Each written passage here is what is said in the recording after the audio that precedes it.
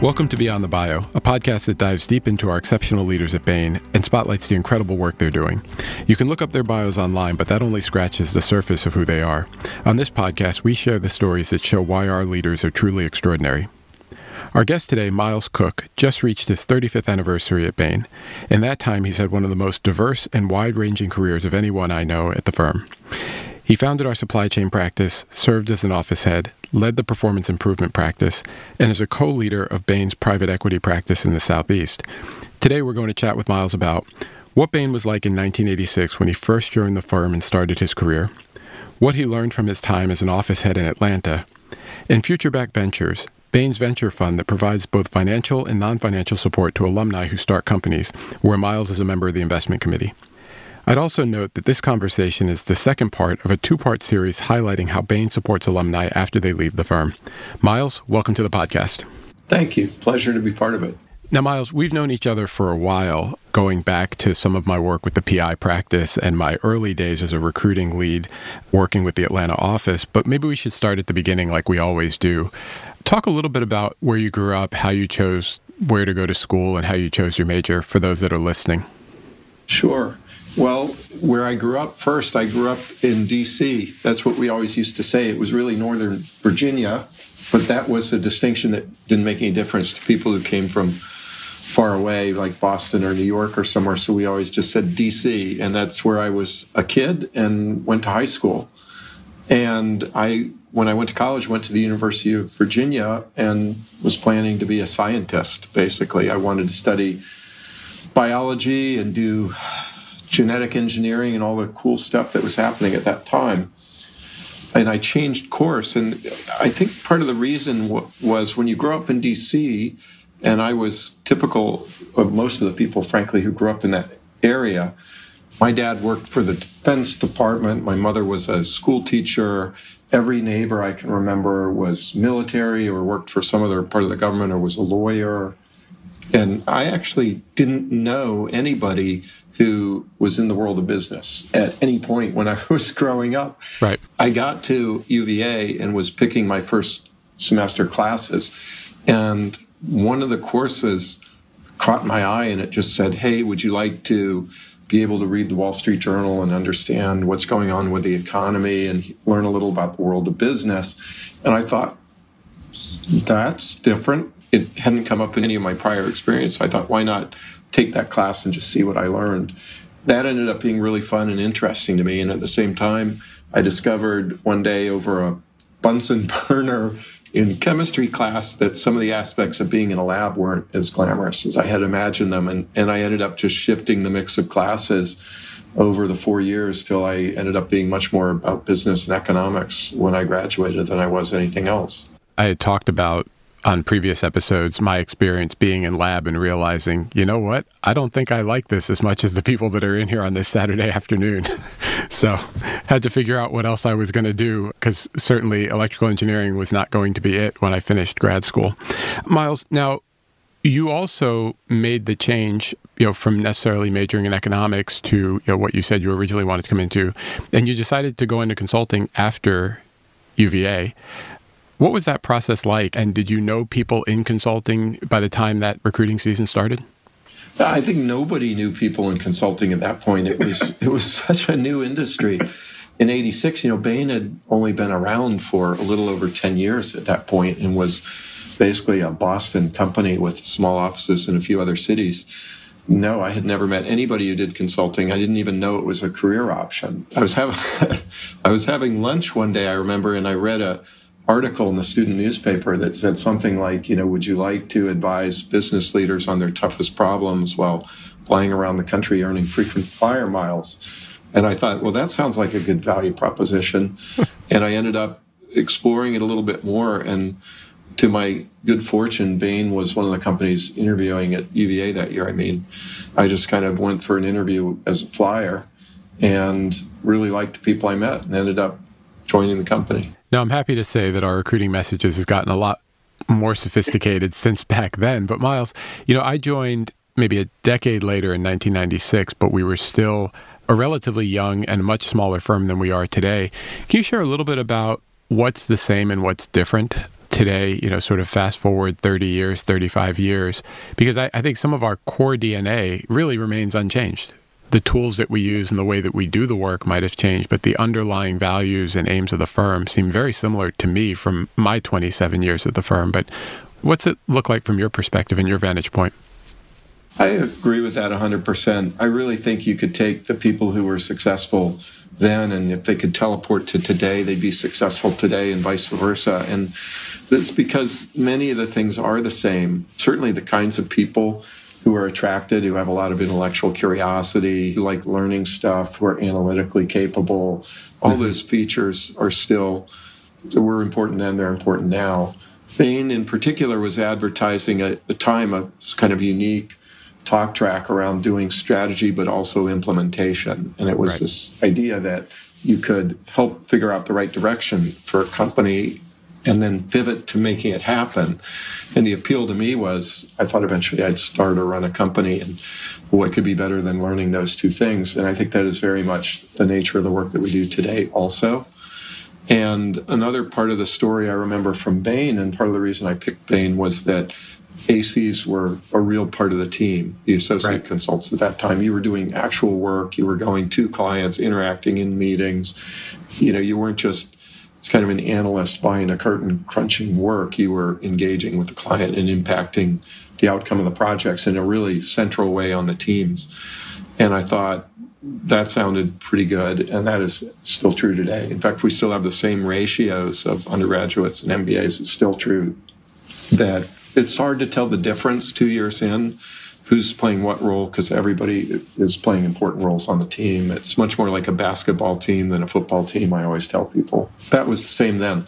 Now, things were different in other aspects. I remember, the technology for actually doing the work was quite different. You couldn't just buy data the way you can do today. You couldn't access the internet and pull things down the way you can do today. So we had to get really creative with data gathering. I remember one of the periodic meetings they'd have was celebrating heroes who'd figured out a way to find data. And one of the stories was somebody who'd gone to the fire station to get diagrams of industrial plants, which had to be filed with the town, city, and state, for fire evacuation reasons, and could use that to estimate plant sizes and production capacity, or going to stadiums after games and counting bottle caps on the ground to see what consumption was like. You much more had to make data versus find data in those days. I thought that was sort of fun and different and cool. You also had to make your slides physically. Things were still being produced on acetates and shown on overhead projectors. And so part of the AC toolkit that I carried was colored plastic, so you could make bar charts with segments in different colors and X-Acto knives to cut that out. It led to much shorter presentations because it was an enormous amount of work to make a page, let alone edit a page. Thank goodness that technology has gotten a lot better, and nobody's doing that anymore. But there was very much an insurgent voice at Bain. We felt like we were out to change our clients and change the industry, and that's still true today. Miles, one of the things that stood out to me, because I joined 10 years after that, and I remember I would tell people today that, when I joined, we were on 2 projects at a time. We were double-staffed, and they were like, oh my God, how could you ever do that? And I was like, well, because when you needed data, you'd call investor relations and they'd have to mail you annual reports. So you had nothing else to do until FedEx showed up the next day. So you might as well work on your other project. And the lack of internet access, I think I joined an office that had 5 modems, and at any point in time, only 5 people could be on the internet. The good news is there was nothing really on the internet, so it didn't matter. You're right, you were in books and libraries photocopying stuff when you needed data. Absolutely. Yeah. You're bringing back memories with that story. I know. It's traumatic for both of us. We'll have to take a moment and reflect after this conversation. Now, Miles, like a lot of the ACs, like myself, you did make the decision to leave Bain and go back and get your MBA. What led to that decision, and what were your plans coming out of the MBA? I knew I was coming back. I was wavering until I got my first bill and then said, yeah, I'm in. You can go ahead and pay this for me. What was your plan? Well, I didn't plan to come back to Bain. First, why did I go to business school? Almost everybody I knew at that time was doing that. So there was the program for ACs was set up such that you weren't required to go to business school. but the vast majority of people still did. And so I was a little bit of just following the motion that I'd seen succeeding for people. I thought I'd been working pretty hard for several weeks, and somehow I had this crazy idea that business school was going to be a break from that, which it was nothing like undergraduate school in that regard. It was a ton of work. But I thought it was like a sabbatical where you were learning something in some ways, I guess, in my mind. And so I had that idea. And then I sort of felt like I'd learned everything that I needed to know about being a consultant because, gosh, I'd been doing it for 3 years, and how much more really was there to it? I could make slides, I could lead a meeting and so forth. And, like a lot of mid-20s people, I felt like I was ready to get on and do something different and new. And so I went to business school. And then two things happened. One is I think I got a greater appreciation of Bain as an employer from talking to my classmates and just some of the cool experiences I'd had and all. And it made me more appreciative. But also I had just one of those life events where my wife was in law school and she started at the same time I did. So she had 1 year to go when I was graduating from business school. And I kind of needed to kill a year until I went and did my, quote, real job.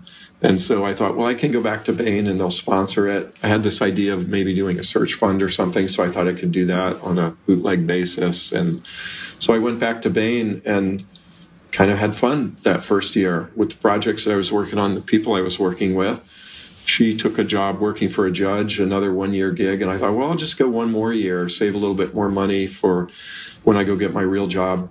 Then I got a promotion, and I thought, well, I had to commit to a year. I thought, well, I'll stay one more year till I get my real job.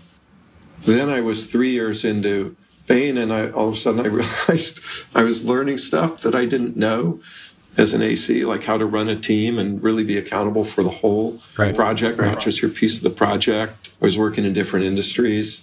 We had just created our private equity practice. At that time, I was the first manager running diligence cases, and that was fun and exciting. And I was getting a little bit of a taste of building something inside Bain. And so I kind of had to make a call at that point of whether to go get my real job or make Bain my real job. And I decided, at least at that point, I would shift from 1 year at a time to 2 to 3 to 5 years at a time.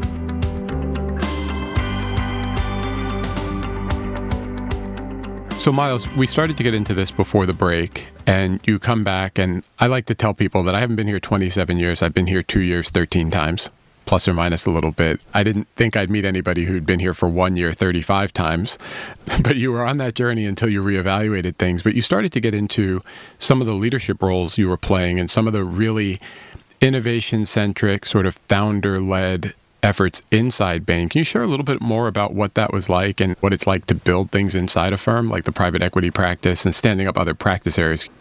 Well, it's really two different journeys. So let me start with one of those, which was getting into some of the leadership roles at Bain. That was a really conscious decision that I made. I had always thought I was going to start or run a company. And when I made that pivot that we talked about, where I said, well, maybe I'll start thinking 5 years at a time at Bain, I said, well, if I'm going to do that, I want to be still gaining that experience running something. And I knew that with pure client work, I was spending 98% of my time thinking about my clients' businesses and 2% on Bain stuff. I said, I'd like to shift that ratio and spend at least a quarter or a third of my time helping manage Bain as a company. I thought I could learn a lot from that. And I told a couple of people that. I told the office head that I was working with and some of the partners I was working with. And like a lot of things, you have the right sponsors, and just magically, a few years later, opportunities would come along and they'd say, well, you should talk to this guy, Miles. He would be interested and he might be a good fit for this. And so I had some opportunities to move into roles like that. And also, I think, like in any other company, I'm sure, but at Bain, if you just kind of dive in and start doing stuff, because you're passionate about it, you're interested in it, you want to help drive the direction of it. Some people are just naturally kind of move themselves into positions where they're doing that. And I found that some of the roles I was playing, they were kind of looking for somebody to lead it, and I was showing interest and energy for it. And so a couple of things like that fell my way as well. And so over time, I ended up having the chance to be on our comp and promotion committee, to be in a practice, and then run a practice and run an office and some other things. There's plenty of those leadership roles at Bain. And just honestly, by expressing some interest in it, I got some opportunities. That's a good insight. And I know a lot of people inside the firm listen, but those who are thinking of joining the firm, my experience has been that it feels awkward for people who didn't grow up here to share that they'd want to do something else than what they're doing. And it feels tough to go to your partner or your senior manager and say, I really think I want to try that practice here. I think I want to step away and do an externship or a rotation to something inside Bain. And every time I've heard somebody share that, it's been met with, well, how can I help? Let me talk to this person because I think they have an opening and they're looking for somebody to help out. And what I found is that people coming from the outside, you would go heads down and you would never talk about wanting to do something else with your current supervisor. And that's just not people's experience here, from what I can tell. My experience is exactly the same. I've never had a bad response and always had a great response to it. And as much as sometimes you worry about it, they go, oh, you'd be great in that role, or how can I help, like you said. And then the starting things was kind of the other journey, and that was honestly sort of accidental, like a lot of things in life and a lot of things at a consulting firm. You happen to be in the vicinity of a high flow of opportunities. And if you just pay halfway attention to what's going on, there are opportunities to get involved in starting things. So the private equity work came along because of a project I, by total coincidence, worked on as a consultant. And that client came back, 18 months later, had a second project and remembered me. And I ended up getting involved in that second project. And they were at a fund. And then that led to a third project and a fourth project. And then we decided maybe we could build a practice around this. And we had some internal discussions and decided to try. And it was me and a partner and a consultant. And then we recruited another manager and another partner got involved, and it started to catch some momentum. It turned out some people were doing similar things on the East Coast. And let me interrupt for a second there, Miles. What tenure were you at this point? Because I think people might be saying, well, yeah, he was an office head. Of course he can just start these things. No. I was just starting my second year. I was 3 years out of business school. The first project I'd worked on, it was 18 months in as a consultant, and then I started managing the projects about 18 months after that. Now, your leadership roles continued because a little bit after that, you took on a leadership role leading our Atlanta office. Well, first it was starting the office. So we started having kids and wanted to get back to the East Coast where my family is from, my wife was from. And I heard a rumor that we were thinking about starting an office in Atlanta.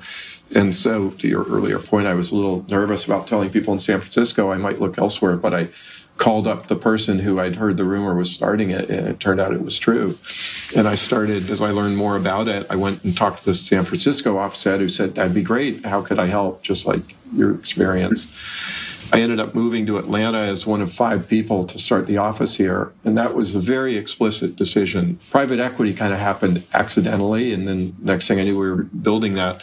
In Atlanta, we all made the choice to move to a new city and try and build an office. And that went back to my wanting to start or lead a business.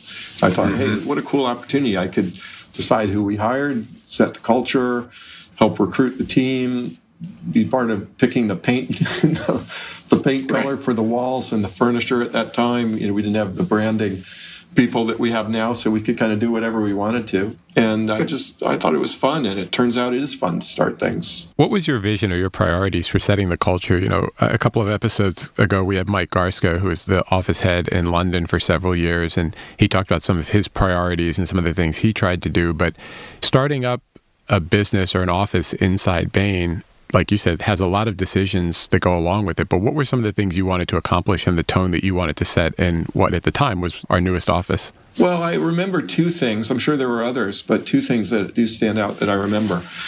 One is that really all of us wanted to have a very wide range of opportunities for people, of the things that they worked on. So a very diverse mix of clients. And we were a little bit worried in a small office, you get 1 client, that's the whole office, or 2 clients, that's the whole office. Maybe they're both in consumer products, and then you're only doing consumer products.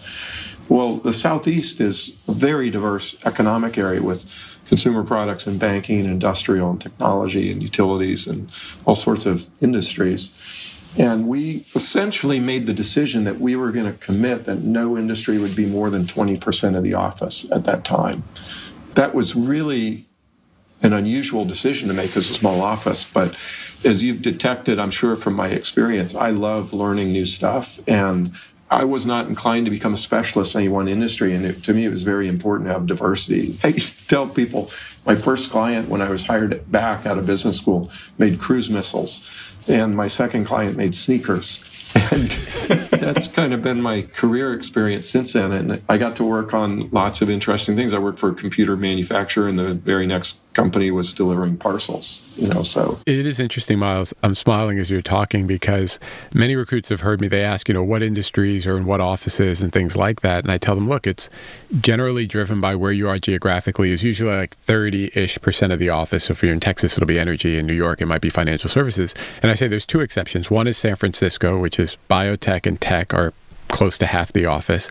And then I say, and then Atlanta is almost evenly distributed across every industry.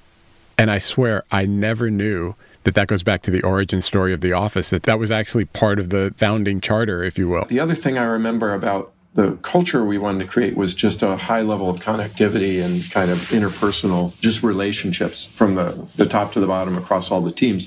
You can do that in a small office. I remember people would buy a house and everybody would have a party when they bought a house and have the whole office come over. And you got to know people outside of work as well as inside work. It was just fun. You were building a new set of friends in a new city, all having the experience of building something together. Miles, I have two questions that are related to advice you would give people. The first one is, what advice would you give leaders at Bain or elsewhere that are thinking about taking on new leadership opportunities or new experiences along their journey, especially if they're comfortable and settled into where they are? Well, the new part of that, it's always been good for me. I like learning things, as I said earlier. I've always gotten a stretch from every new role. There's always been aspects of it that made me uncomfortable. And at the same time, it's like you get comfortable being uncomfortable, as somebody said, and then pretty soon you can do that new thing. That's sometimes been some of my best learning experiences, is the new aspects of the job. And they've helped me, honestly, in the old aspects of the job. Yep. I like to tell people, Bain will always give you a little bit more than you can comfortably handle throughout your entire journey. It never stops. Yeah, that's true. The second question I have before we switch topics is, what's your elevator pitch for why you've stayed at Bain for 35 years? I get asked why I've stayed all the time, and I'm sure you do as well, but what's the short answer that you would give people listening? It's funny, I'm sure everybody who's been at Bain long enough to become a partner, let's say, every one of them has thought about leaving Bain from time to time. And so I remember asking a few people that question, and some of their answers stuck and would be very true for me. And there's three things. One is the people that you're around are a very inspiring group. And it is just fun and easy to be doing projects with smart, driven, funny, interesting, diverse, eclectic people. And not every company offers that mix. And they're all they're impact players, they're smart, I learned from them. And I don't want to give up the colleagues. And then to bring the lens in one click from that comment, I like to say mentors and proteges. The people who you build really close relationships with, who are kind of your mentors, you feel a little bit of guilt leaving. And the people who you're the coach to, you feel like, well, they're looking up to me. I need to stick around and help them. And you enjoy those relationships, and they last, decades. There are still people at Bain today who I worked for, 25, 30 years ago, or even, as a new AC. And so they're very persistent. And then the third thing is just the learning and the opportunities that come along with it. You're never short on discovering something you didn't know about the world. I would absolutely co-sign on all three of those. Thanks for sharing that.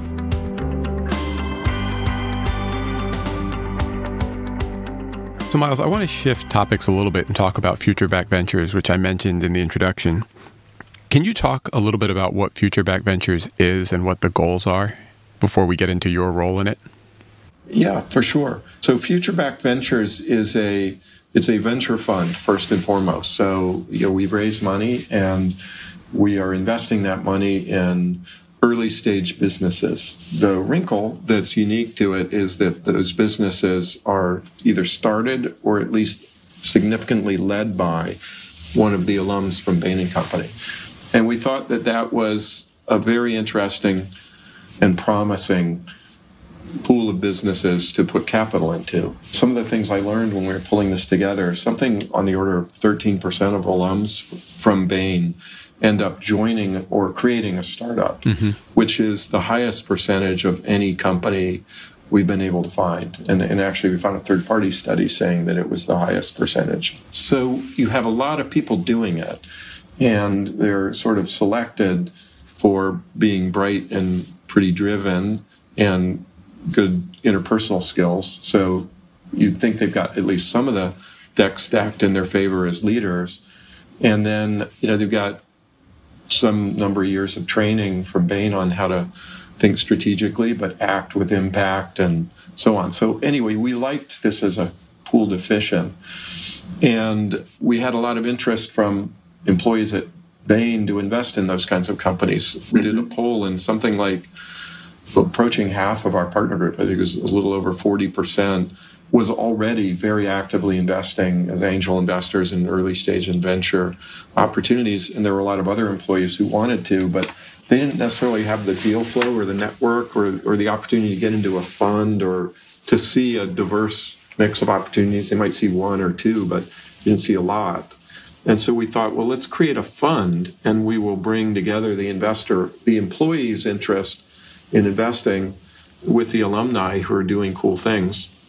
That'll give us a wrinkle to stand out from other venture funds as well. And so we started the fund. We raised all of the money internally from senior folks at Bain and some from the company itself, and we're off and running. Now, Miles, how is this different than other companies or other consulting firms that say they have a venture arm or a similar vehicle?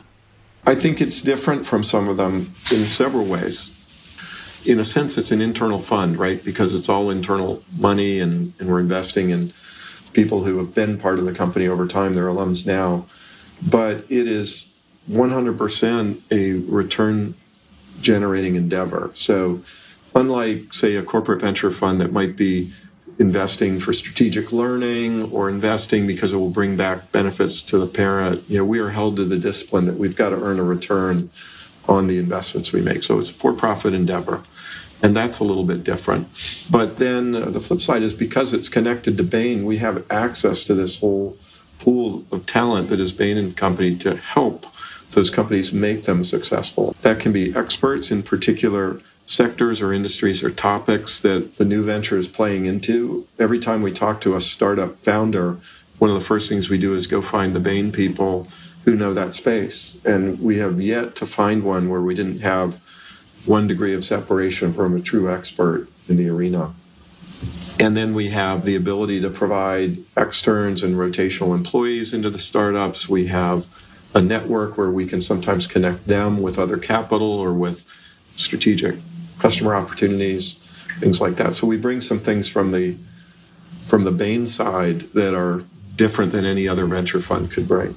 And Miles, in addition to that, at the venture level, what personal or professional development do we provide to the entrepreneur themselves who are part of the Bain family, both as a former consultant and now it's a part of the alumni community? Well, a few things that we're doing that they're commenting are different and helpful. One is, after we make the investment, rather than sit on the board, although we could do that, and we do that in some cases, but we always assign a champion and mentor to the company and to the founder, or really to the Bain alum there. And that is, it's often a partner, it doesn't have to be, but it often is, who's got some relevant knowledge and experience in their sector, but who we also think is just a good coach and can be a low-risk, high-gain sounding board on questions that they have, advisor, a connector to help them connect to other people and so on. So they're taking an interest in that founder's personal success and trying to help promote that. So we provide that. We provide a lot of community to the founders. They're coming to events with other founders, whether we've invested in those founders or not. We're trying to bring the groups together and get them talking to and networked with each other and provide some community among the Bain alums who are off starting companies that they can't auto-generate. It's hard for them to have visibility into people who are doing this something in a related sector but 1,000 miles away, or somebody who are doing something in a different company but are 3 miles down the road. They might not always know they're there. So we're providing some network as well. Miles, when we were talking before the recording, you had shared an example of a logistics startup that we were involved with. Can you just share that story for our listeners as we start to wrap? Because I think it brings to life everything that you're talking about in a real-world example.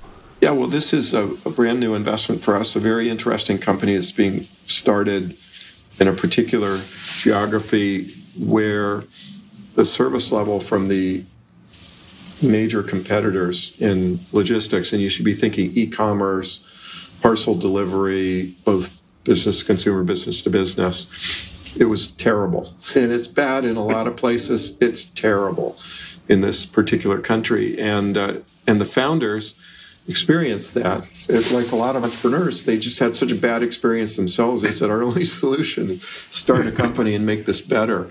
And so they've done that, and they've got a tremendous track record developing because they started very much in true Bain spirit. They started with the customer and worked backwards. What do they need? How do we deliver a better experience? Let's engineer a system to do that. And so they've actually designed their system a little bit differently than some of the competing players. They've taken climate into account in a way that existing competitors don't, but also technology, their employee model. There were a lot of things they were doing that we thought were interesting and disruptive. And so we liked that. And we really liked the founding team. Lots of energy, lots of intellectual curiosity. They're able to think strategically, but take action. At the same time, some of the things that made them able to do that were because they didn't come out of the logistics industry. And so there were also some fundamental experiences that you might have had if you'd been in that industry for 20 years that they'd never had before. Metrics that are really important. Seeing around the corner a little bit as they scale, what's going to become important to driving positive economics in the business. How do you get the right asset utilization? How do you keep your labor costs to a reasonable level? How do you recruit a team while you're scaling? How do you think about going into other countries or interconnects between cities? Well, we had people who know those things because they have been advising clients in many of the world's best operators in that industry. And so we were able to connect those two. And, where the industry experience and stories and wisdom and connections is helpful, we can bring that. But at the same time, we are trying to accelerate, not snuff out what they're doing that's disruptive. And I think that's a really promising combination. We'll see if that's right, but I'm pretty optimistic. That's really great to hear, and thanks for sharing that, because I think it brings to life the fact that, there's a financial investment and founders are always looking to raise money, but there's expertise and coaching that goes hand in hand with that for the ultimate success of the venture. And it's really neat to see we're bringing all of that to the table to help, frankly, what we consider family and helping them launch something that's really cool. Miles, I want to thank you for coming on today. We've had several different guests on, dozens at this point, and I always tell people, if you talk to 10 people at Bain, you will find absolutely different journeys for each one of them through the firm.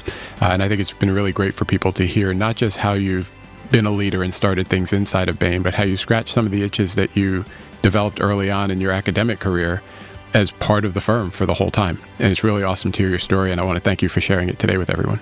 It's been a pleasure.